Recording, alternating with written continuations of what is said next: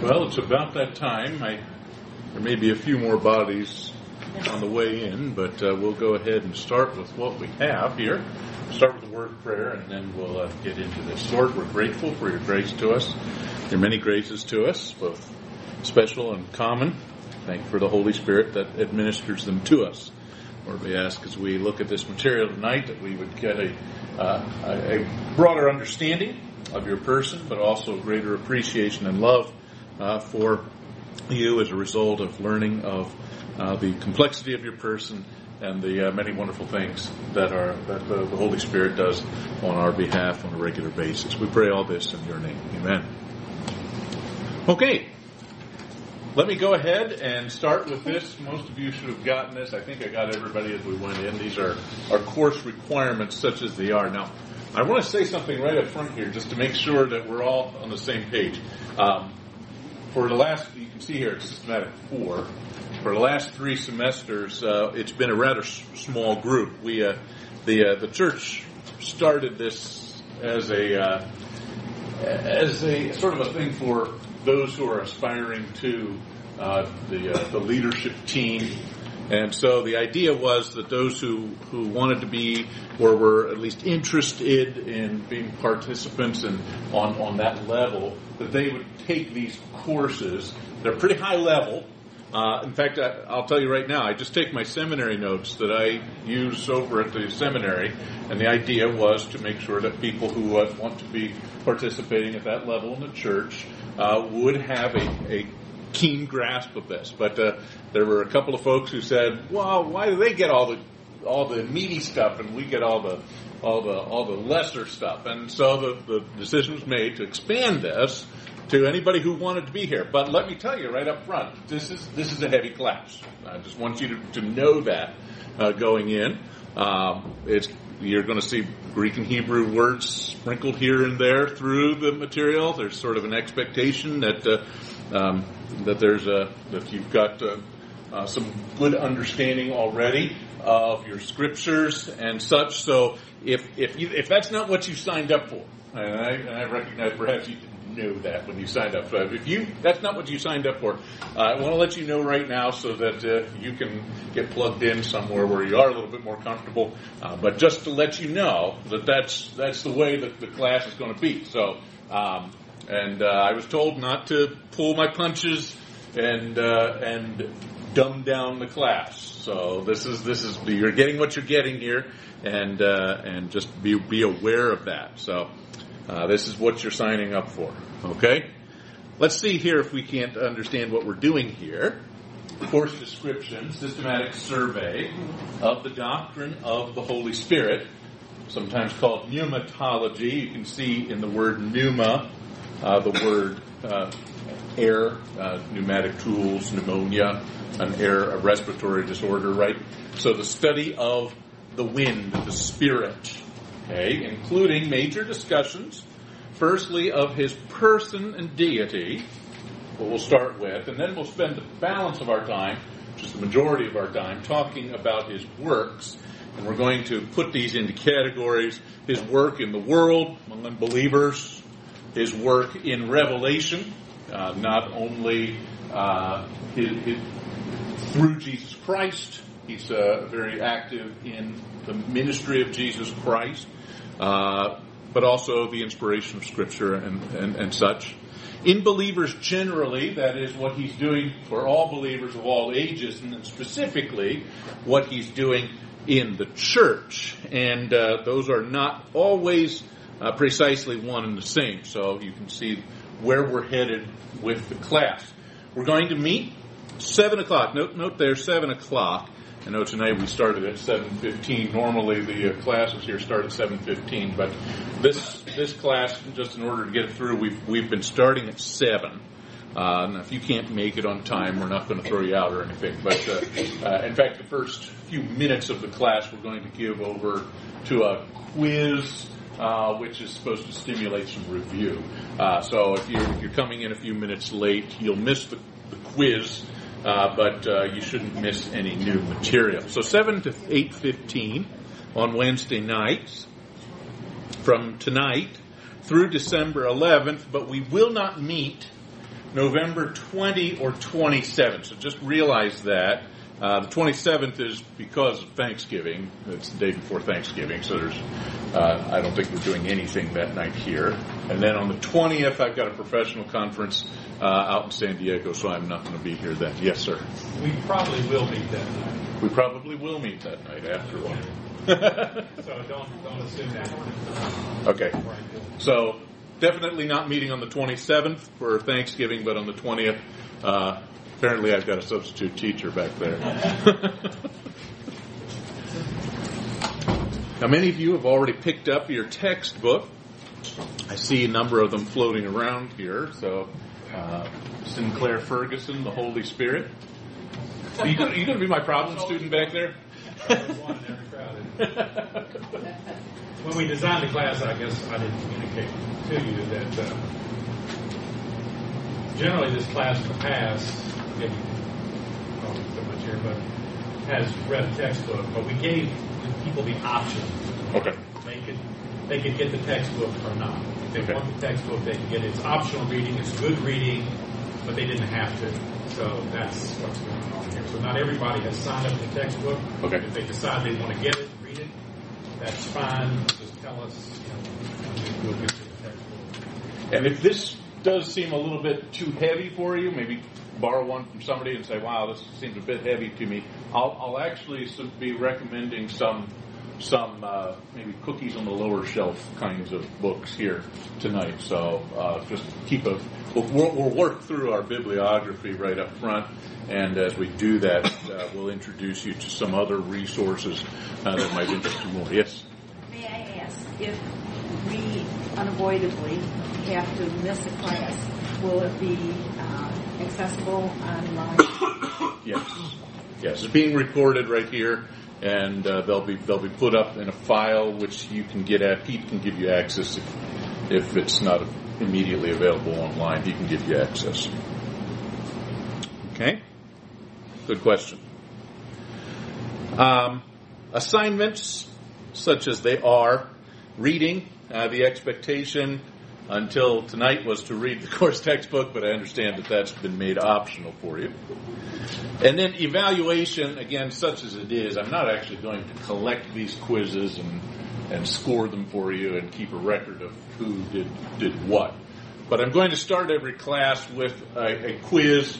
Usually it's a pretty short quiz, 3 or 4 true, false, and maybe one to sort of make you think a little bit. And the idea then is just to sort of review what we did last week and stimulate that by actually asking you to regurgitate back to me what we learned the previous week, and we can talk about that. Okay, so they'll be graded in class, again, only with a review to review and refinement of areas that I communicated poorly or perhaps otherwise you misunderstood along the way. Okay, so that's the plan. It's only 11 weeks because the fall semester is a shorter semester. So we're going to have to make some good progress here. Got about 70 pages to cover in 11 weeks. So that's a tall order, but we'll do our best, and I think we can make it happen. Okay? Any questions?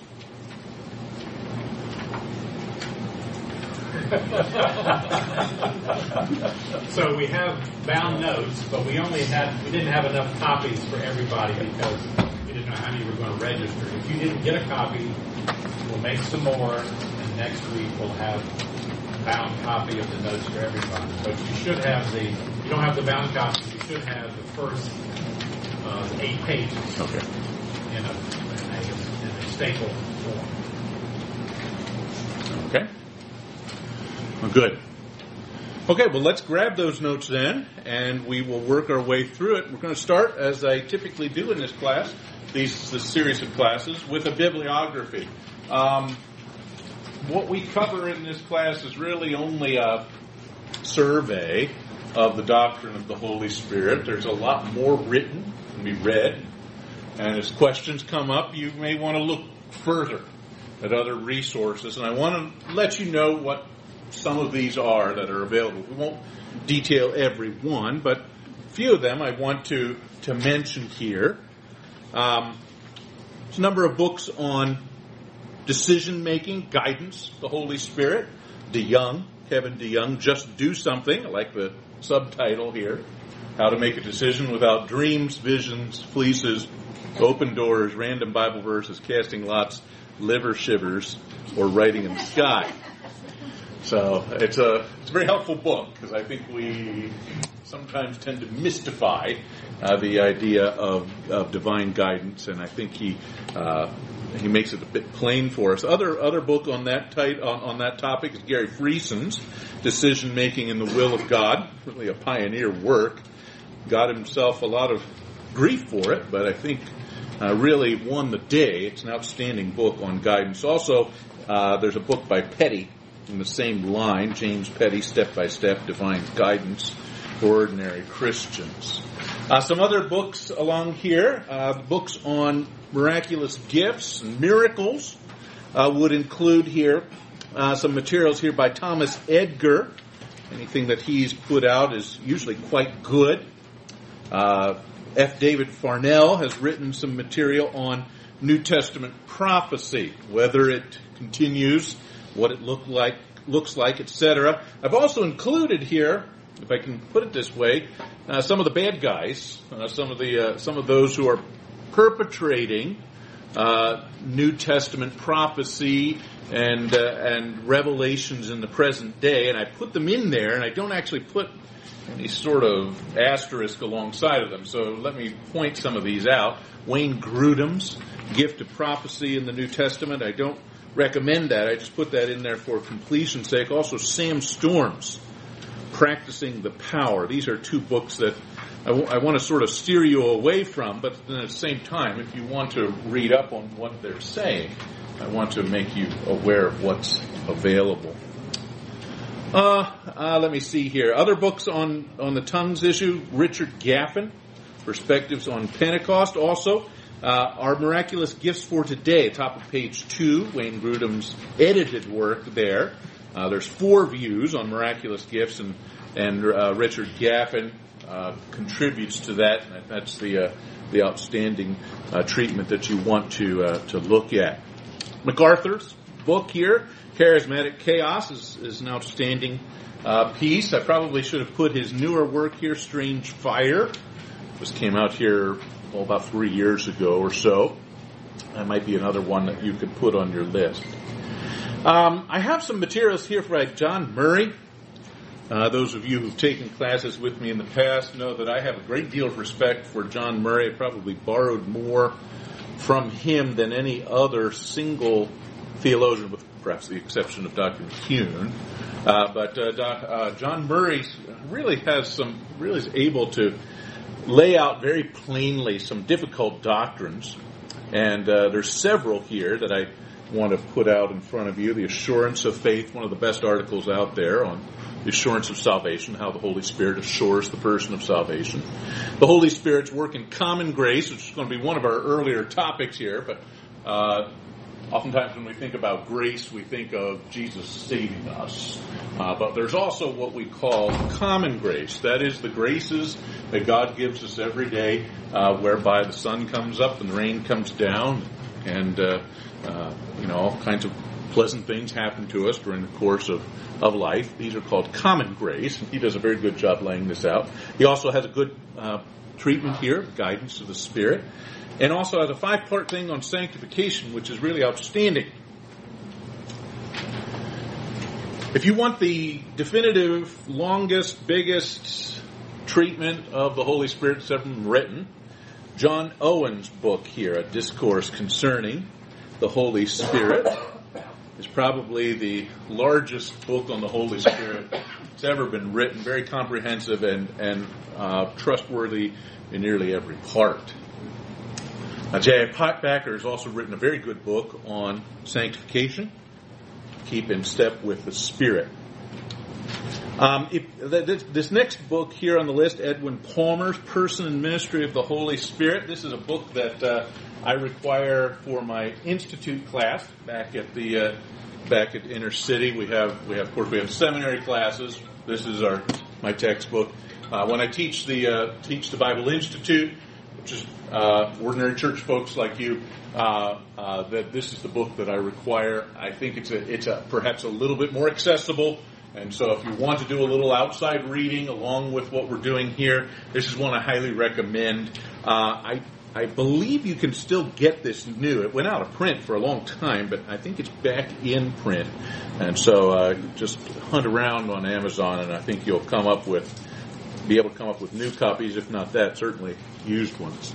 Larry Pettigrew's book, New Covenant Ministry of the Holy Spirit, I'll lean on for some of the material about the Holy Spirit's work in the church today.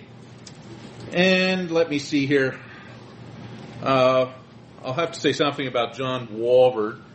He gets a mixed review from me. He's got some very helpful material in that he's a dispensationalist and understands the difference between the Holy Spirit's ministry in the Old Testament versus the New Testament. Nonetheless, he's got some pretty troubling ideas about sanctification, filling of the Spirit, and other things that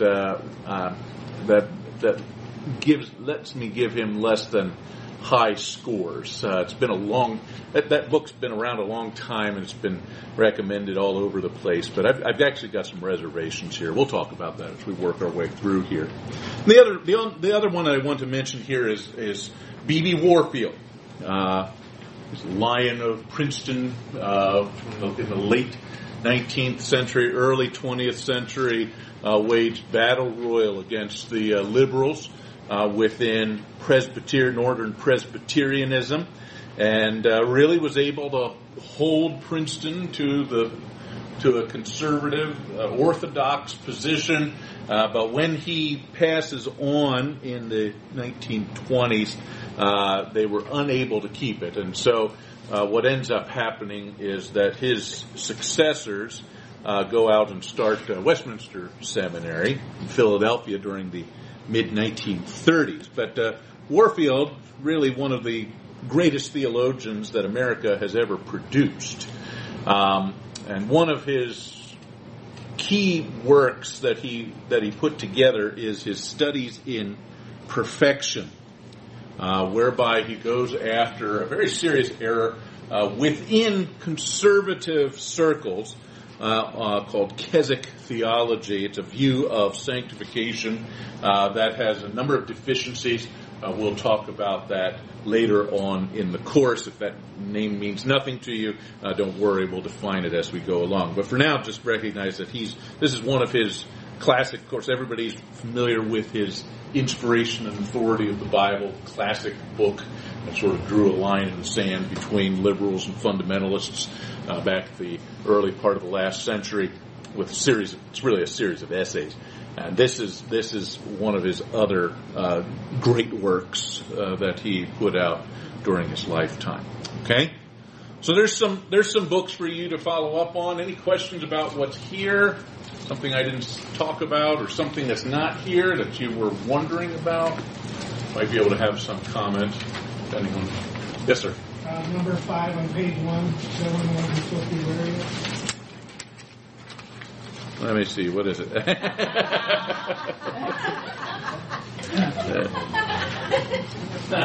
Yeah. Sometimes, yes, but those articles are pretty good. I can't vouch for everything he says, but those articles are pretty good.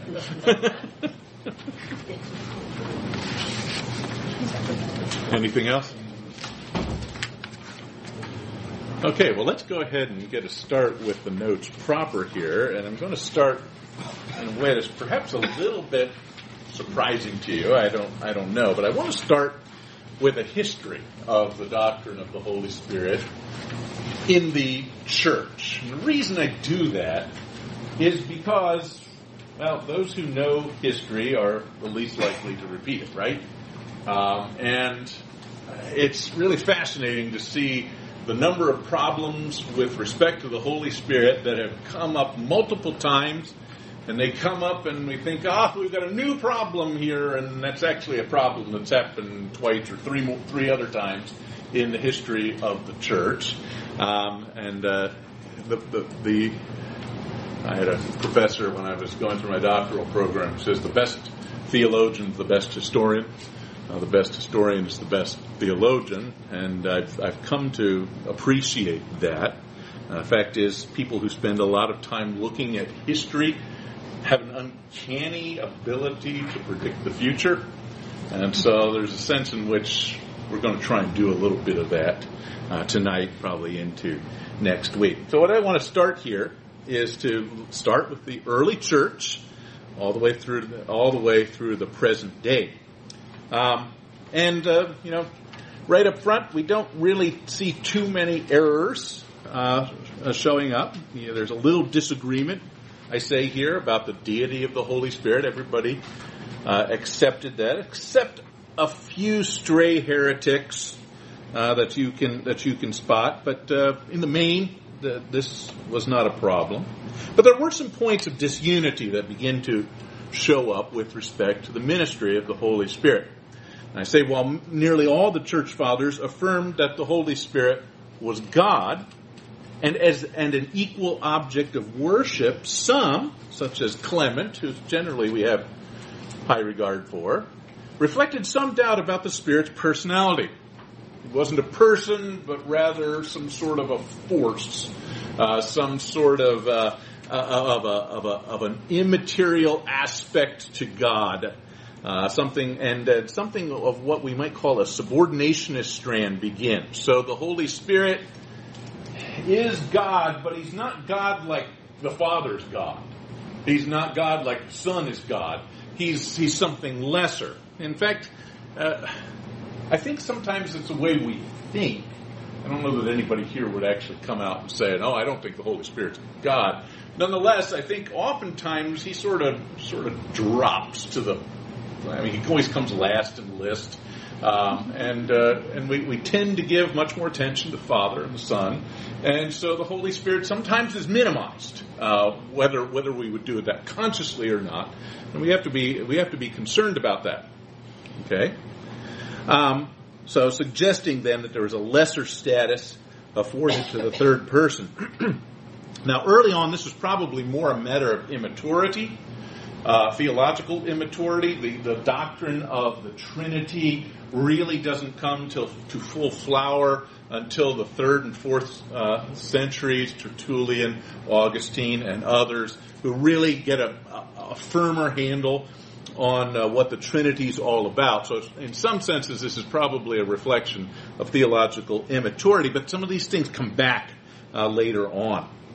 Marcion, who was in the 2nd century, rejected the continuity of the two testaments, argued that the Old Testament was a different God than the God of the New Testament.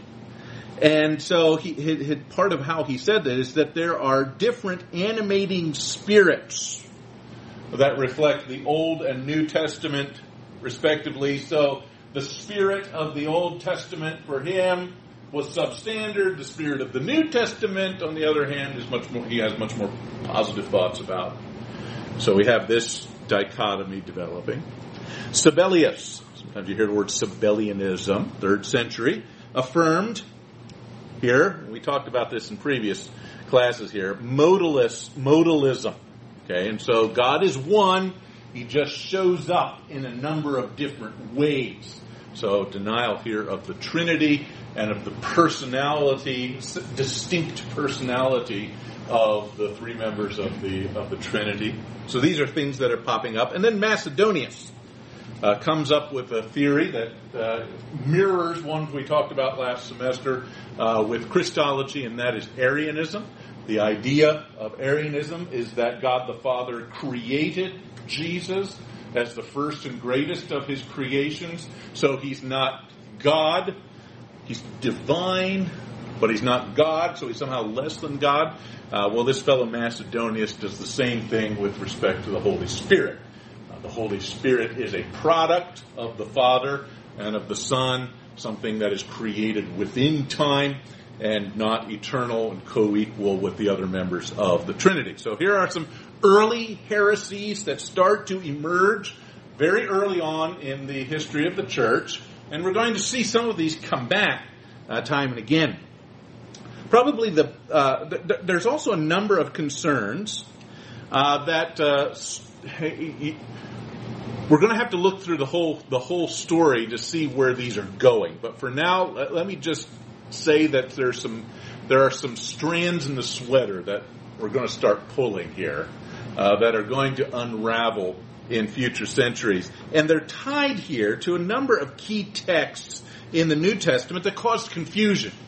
And these confusing texts then led to heresies later on. For instance, the Ephesian believers in Acts 19 were Spirit baptized years after they were converted. Okay, so remember the story that these believers who had long been believed in the message of John, so they believed in the coming Messiah, but weren't aware of all the things that had happened in Israel over the course of years. And when the missionary team gets there, they're teaching orthodox, more or less Christian doctrine, but they had not yet really come in contact with the church. And so the question was asked, have you received the baptism of the Spirit? Have you been baptized since you were saved? And they said, no, all we have is the baptism of John. Okay, and so they were immediately baptized, and apparently gave testimony to that with probably the miracle of tongues again. And so we find that these people they actually received the baptism of the Holy Spirit years after they were converted. And so what ends up happening is this: some are going to take this idea and make this normative. You can get saved and receive the baptism of the Holy Spirit 10 years later or 20 years later. Another problem, similar, is in Acts chapter 8, where the same thing happens to the Samaritan believers. They had responded favorably. Same thing in later part of Acts chapter 8, where we have where we actually have Cornelius and others who receive the Holy Spirit, and we find later on that the laying on of hands is associated with the giving of the Holy Spirit. We still do a little bit of that in the church today, right? If someone's going to become an elder or pastor, there will be a laying on of hands, emblematic here of the giving of the Holy Spirit to that person. Obviously, not in a literal sense, but the idea that the Holy Spirit has equipped that person to engage in pastoral ministry and such. And so these texts all are going to come back to us because we have these works of the Holy Spirit that are a bit confusing to us. Okay, so we'll leave it there for now, but we'll come back to them. As you work your way into the second and third centuries, you're going to see that there are differentiations between the works of the Spirit that are associated, I say here, with external rites. Okay, let me tell you where I'm going with this. The 7 sacraments of the Roman Catholic Church you're going to see them all emerge here. Okay, that each one of these is an endowment of grace, a special manifestation of the Holy Spirit. And so you're going to see the 7 sacraments of the church develop as Spirit graces, or sometimes they're called chrisms. Okay, you can perhaps hear the word here, charisma, in there. Okay, so the idea of these gifts, these chrisms of the Holy Spirit, whereby grace could be granted to people. And so you see this idea that's going to develop here. Let me see if I can work through some of these. Spirit baptism was regarded as an internal work reflected in the external rite of water baptism. So far, so good. Except among some Gnostic sects, there was no separate rite of Spirit baptism. But there are the Gnostics. And so there was this idea that you could separate water and Spirit baptism. So water baptism became associated with the seal of the Spirit and could be lost and regained through the rite of penance. which first shows up in a little book that's largely unobjectionable, except in this point, the Shepherd of Hermas. Okay? And we find here the idea of penance emerging. So you can lose the seal of the Spirit, or you can get it back again through penance. Yes? I have a question. Mhm. Because we believe that we get the Holy Spirit at the time of salvation. Correct. Were these people getting the Spirit at the time and they just didn't know it? Okay. Yeah. Right now, I'm. You mean in the Book of Acts? Yeah. Yeah. We're going to work through this. What I would understand here is that, just as unbelievers in the Old Testament got saved and were, they were brought into salvation. What happens at Pentecost, for instance, is not that 5,000 people or 3,000 and then later 12 to 5,000 people probably got saved for the first time there. I mean, probably a number of them were new converts, but a lot of these people are believing Jews who are coming to full acceptance here of the Messiah, and they receive this baptism of the Holy Spirit, which in that day was quite visible. There were visible effects, and then they were water baptized as well, okay, in order to be brought into the church. Well, what we have here in these texts in Ephesians, Acts 8, 9, and 19, are individuals who weren't there at Pentecost. They were believers, they were doing everything right, but they were uninformed, or underinformed, about what was happening. They weren't aware of all the ministry of Christ, his death, burial, resurrection, Pentecost, and so they're oblivious to this. They're pressing on as best they know how, isolated as they are from the events that are going on in Israel. But when when that news reaches them, same thing happens to them. I would say it's unique to the first century era and people who were slow to receive some of this information. Okay. But you can imagine what, say, a Pentecostal or other charismatics would do is say, aha, there's people who get the Holy Spirit later. We can do the same. The same thing can happen to us. Okay, and so it becomes sort of develops a doctrine of its own, which probably shouldn't have happened. Okay. So we have this water baptism, which is sometimes associated with the seal of the Spirit. That could be lost and regained through penance. And so we see some of the earliest expressions of the sacraments of the church that are starting to develop. Now, during the 2nd century, there's no evidence that water baptism was conferred upon anybody except those with evidence of the fruits of the Spirit. So we're still talking about believers' baptism in the 2nd and 3rd centuries, but as time goes on, you're going to see here, that's going to change.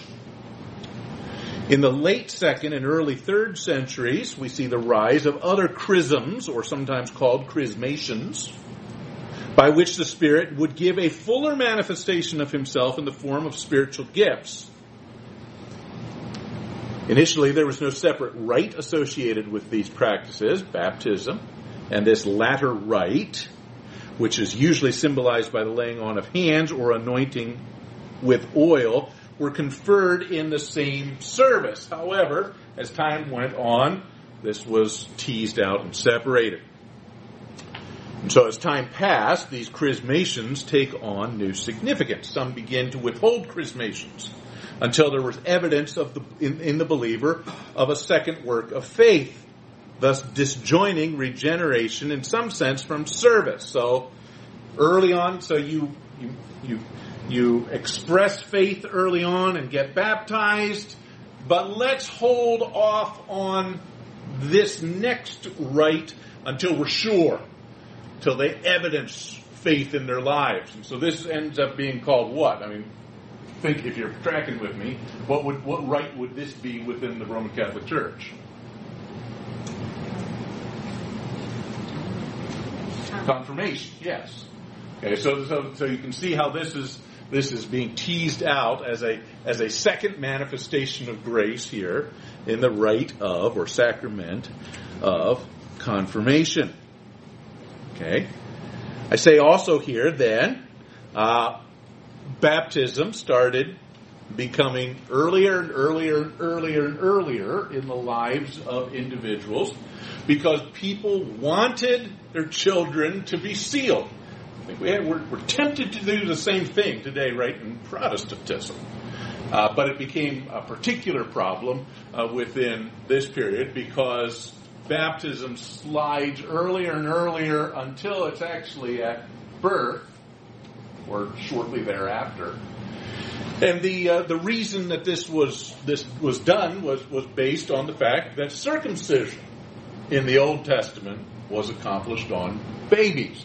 So how did you become part of the Israelite community in the Old Testament? If you were a boy, well, you were circumcised and you became part of the community.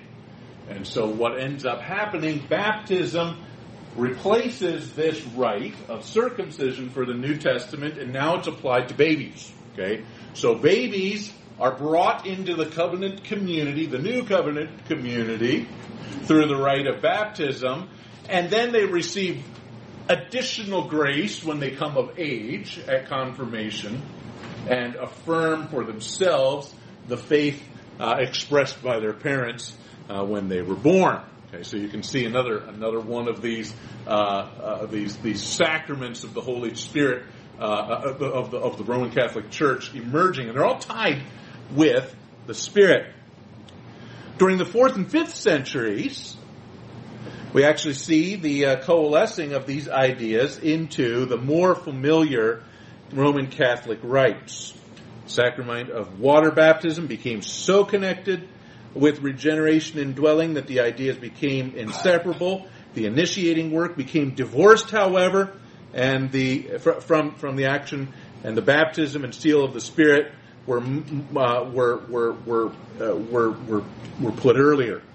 And so this loose idea of chrisms develops, especially in the Western Church, into the sacraments of confirmation, in which 7 gifts of the Spirit are conferred, and then later, holy ordination, whereby you could, by the laying on of hands, receive another endowment of the Holy Spirit for service, and then extreme unction, or anointing of those who are near death, whereby additional grace could be given immediately before death. And all of these are tied then with an anointing, often anointing with oil, but sometimes just the anointing language, which ties it then with the Holy Spirit.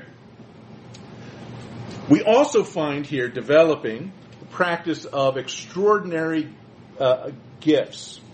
Now, these are going to come up at multiple points in the history of the church, but realize that the extraordinary gifts that we see in Acts and elsewhere in the New Testament sharply fall off after the 1st century. They almost disappear. In fact, by the time we get to the 5th century, there's a fellow by the name of Theodore of Mopsuestia, generally a pretty good guy. He says this: without a doubt, while the miracle gifts accompanied the effusion of the Spirit in the apostolic age, they have ceased long ago to find any place among us. Okay, so we find that while there were miraculous gifts practiced in the biblical period, the New Testament period, they drop off sharply until we've got some of the fathers of the church actually saying, we've never seen them. They've dropped off. They no longer exist. They ceased long ago to have a place among us. And I think that's an important thing for us to keep in mind as we work our way through here, because one of the chief abuses of the Holy Spirit, present age, is some of these enthusiasms, tongues, prophecies, sometimes rolling in the aisle and shrieking and all sorts of other things, and recognize that this has not been something that has been a continuous practice in the life of the church. 1st century, yes. Early church drops off entirely until it's no longer even known among the early church. Okay? So that's the early church. Any questions up till this is the formative years. We haven't really gotten to Roman Catholicism. That really doesn't occur until about the 5th century, that it sort of coalesces into a recognizable form.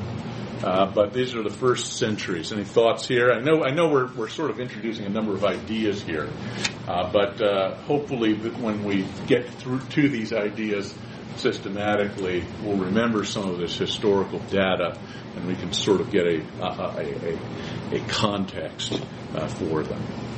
Okay? Let's move into the medieval period then. Usually starts about 500, runs to the beginning of the Reformation, and we find some interesting things developing along the way.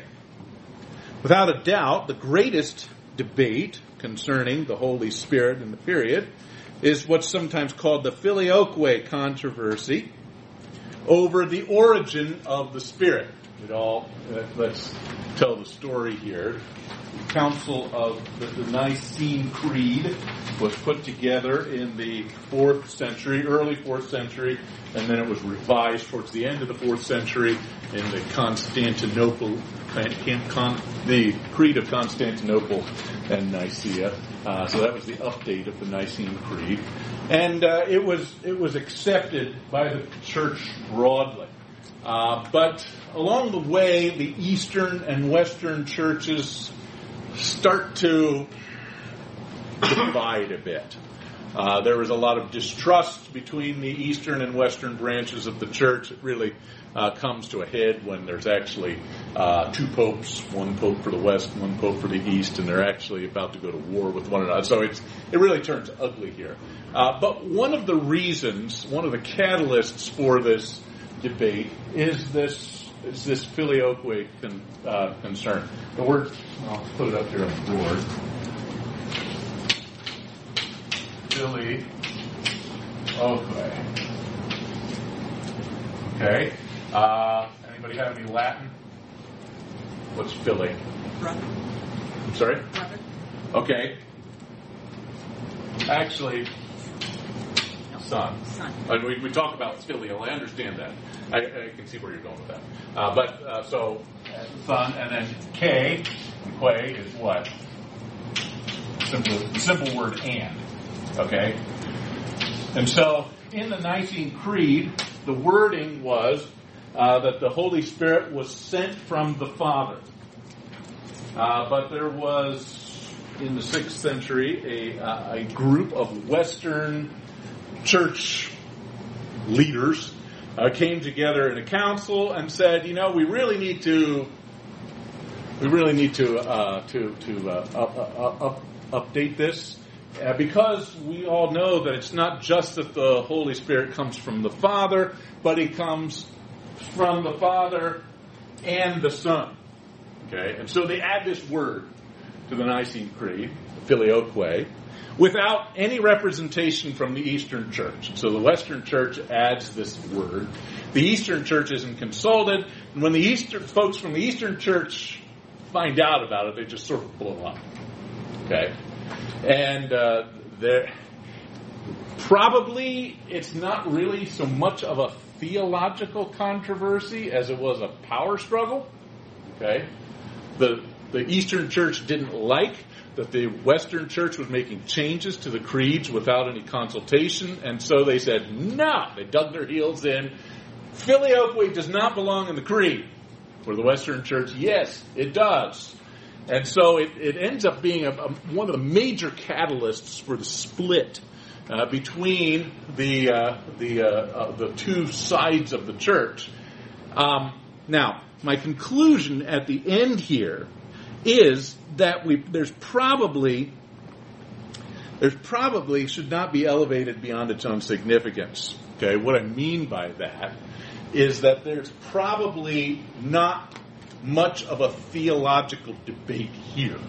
Okay, or an exegetical debate. There are some texts that speak of the Father sending the Spirit. There are other texts that speak of the Father and the Son sending the Spirit, and you can see them reflected there. But the fact is, there is no conflict. There is no contradiction within the Scriptures. Just some Scriptures are more complete than others. And so there really probably isn't much of an issue here. But it became something of a firestorm within the church of the era, and we probably should be aware of it. Okay? Some more serious issues that come up, though, some significant issues, are Gnosticism and mysticism. And these are ideas that really captured the early church, really made some progress during the medieval period, and they're still with us today. Perhaps there's latent elements of them in your own theology, but let's see if we can't tease out what is meant. Okay? We'll start with Gnosticism here. Gnosticism is a label loosely applied to an assortment of expressions of Christian and Jewish Platonism. So a lot of Greek philosophy tied in with some Christian and Jewish thought. Began in the 2nd century, and then, even though was identified as heresy, in principle tended to persist. Gnostics have, if I can put these 3 elements here that mark them. 1, a belief in the superiority of the spiritual to the material, leading to self-abnegation and asceticism. Okay, so the spiritual is more important than the material. We should think of the body as evil. Of course, reflecting here the Platonic idea that the body is the prison house of the soul. And so sin was bound up in the body, but not in the spirit. And so there was this idea that the spiritual was more important to the material. Material is always bad. Spiritual is good. And so what this leads to is, what I say here, self-abnegation and asceticism. A lot of monks come out of this period where they're trying to say no to themselves by doing all kinds of self-injury to themselves at times. They would beat themselves, they would starve themselves, they would take oaths of poverty. Some of them would sit on top of poles for years at a time to keep themselves away from the dangers that lurk in the material realm. And so we have a lot of this developing here. An elusive gnosis, or transcendent knowledge inaccessible by material or sensory channels, becomes important. Okay, so not through the Word, not through the normal channels such as the church and the preaching of the Word and the reading of the Word. Rather, as you become more spiritual, you begin to receive revelation immediately and directly from God. And so this is sometimes called that's where this word Gnostic comes from. Gnostic simply means the knowledgeable one. So Gnostic is a knowledgeable one. So they believed that they could receive spiritual knowledge, special spiritual knowledge, not available to ordinary Christians, by sort of whipping themselves into this state. Okay? Again, perhaps the asceticism is not such a big issue today, but the idea of people being so close to God that they can get special data from Him is something that's very, very much alive and well in our day. A third element here is a 2 or sometimes 3-tiered approach to Christian maturity, whereby one can progress from being merely fleshly to being spiritual. Okay, and so this idea of a ladder of spirituality begins to develop. So you begin as a fleshly person, okay, a physical person, and then you develop up into the soulish person, and then you become the pneumatikoi, the spiritual person. Okay, and so even if you're familiar with Keswick theology or deeper life theology, you can see some of these elements that are reflected here. And again, it's really a lot of pride that's developing here. We've got people who imagine that if they, as Dr. Ola used to talk about, people who prayed with their eyes squeezed really so tight that you can see the little lights start to blink. Ever had that experience, right? But he said, but there's some people who think that if you do that and things like that you can get closer to God and you can sort of advance beyond your peers because you are more spiritual than they. Okay, and so you have this ladder approach to sanctification as you develop from being fleshly, carnal, up until you become spiritual, sukikoi, and then pneumatikoi. So you've got these stages that you can work your way through in your sanctification. They also had some dabblings in miraculous gifts. Some Gnostics viewed miraculous gifts as marks of a true Gnostic. So if you had reached this plateau of spirituality, you would be capable of miracles.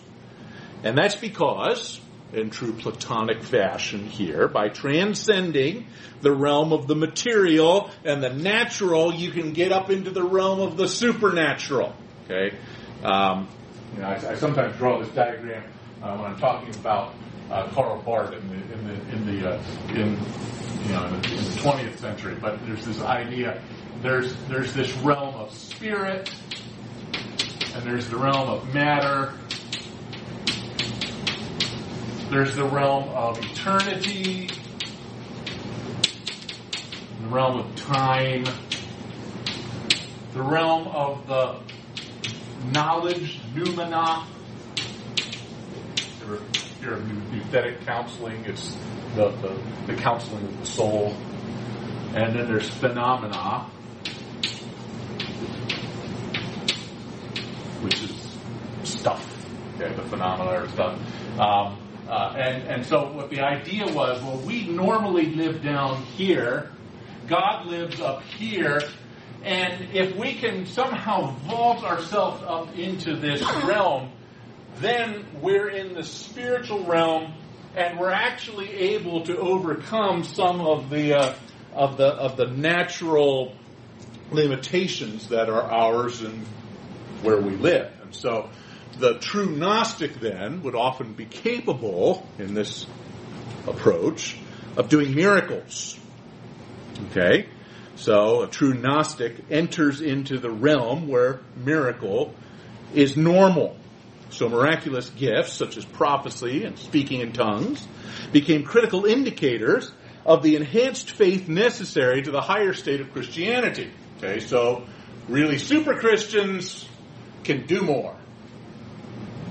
Many Gnostics also anticipated a sweeping age of the Spirit that would culminate in the consummation, and thus accounted for the sudden increase in miraculous activity where there wasn't any previously. So the idea was, okay, we've entered into the last days. And so therefore we should, we understand that there weren't miracles for a number of centuries, but now we're in the last days, as indicated by our spirituality. And so the end is coming, and so we should expect miracles to start. Ever hear that argument given for Pentecostalism today?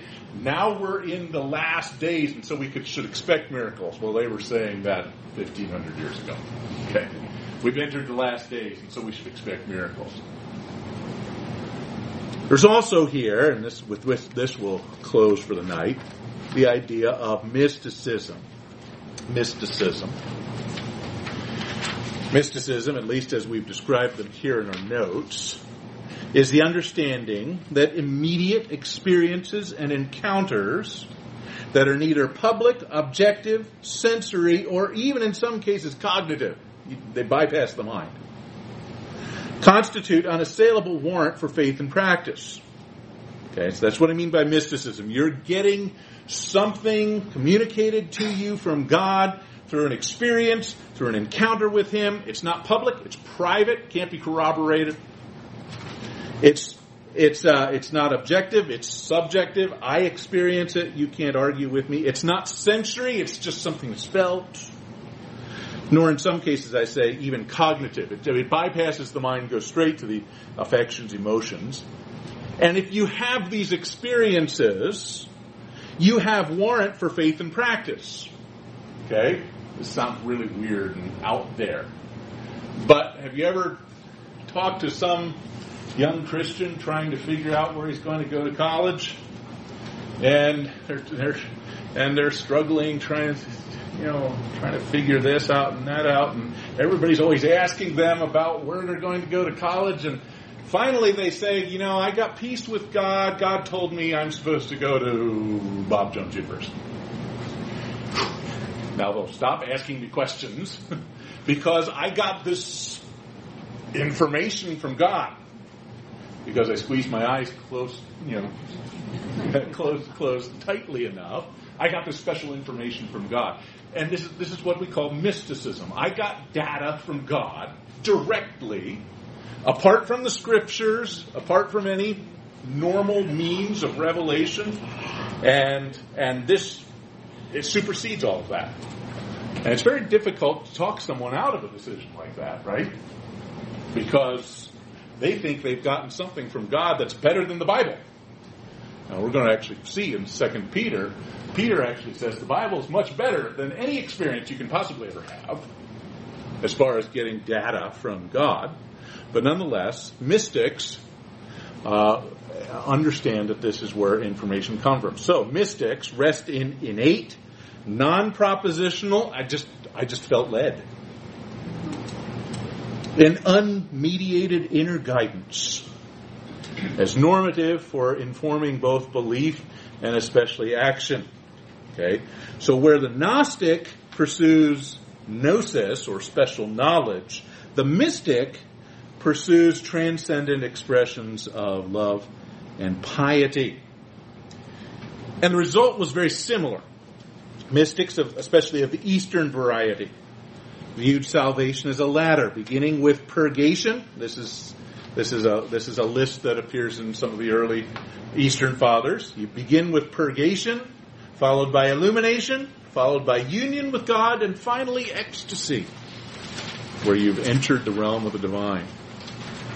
Mystical models of pneumatology were widespread in the Eastern Church. So if you're familiar with those who practiced Eastern Orthodoxy, there's a great deal more mysticism involved there than in the Western Church. So particularly among the monastics, this was true, the monks. So a particular emphasis was placed on concentrated meditation that would result in epiphanies. Okay, if you sat alone in a corner and didn't say anything for a year, you'd get one of these experiences and God would speak to you. That's the idea. The phenomenon was less common in the West, but certainly was not unknown. We're going to actually see next week that Eastern Christianity sort of makes a sort of an end around and re-enters Western Christianity and Western Protestantism through the Anglicans and the Wesleyans. We'll get to that next time. But so some of this ends up making an end around and getting into Western Christianity and Western Protestantism. We'll hold you on that. That'll be the teaser for next time. Okay. So mystics regularly assigned agency to mystical encounters to the Spirit's imminent presence. The Spirit's just floating about and making contact with me. Sometimes even suggested that the Spirit's baptizing, indwelling, or filling works inaugurated a theosis. That is, a union of the human with God so that you actually become something of a superhuman. So you became divinized. There's the spark of divinity became a part of you here. And so you become so absorbed into God that the Spirit begins functioning by proxy and controlling your will and emotions. Okay, I become one with God, and so my actions are no longer my own, but God's actually acting on my behalf. I say here, mystics have historically seen the miraculous as evidence of a believer's progress towards these more advanced transcendent states of piety. And I give some names of those mystics that were prominent during this period. So, again, we're going through a descriptive discipline right now, history. This is what happened, not what should have happened. But rather we're just sort of laying out the history of the ebb and flow of pneumatology as we work our way through the history of the church, so that when these things show up today, we actually have a context for understanding where they came from. Okay? We'll pick up with this next time with the modern period, the Reformation to the present, and then we'll start into some of the more meaty material here about the person and work of the Spirit. Any closing questions that you have for the evening?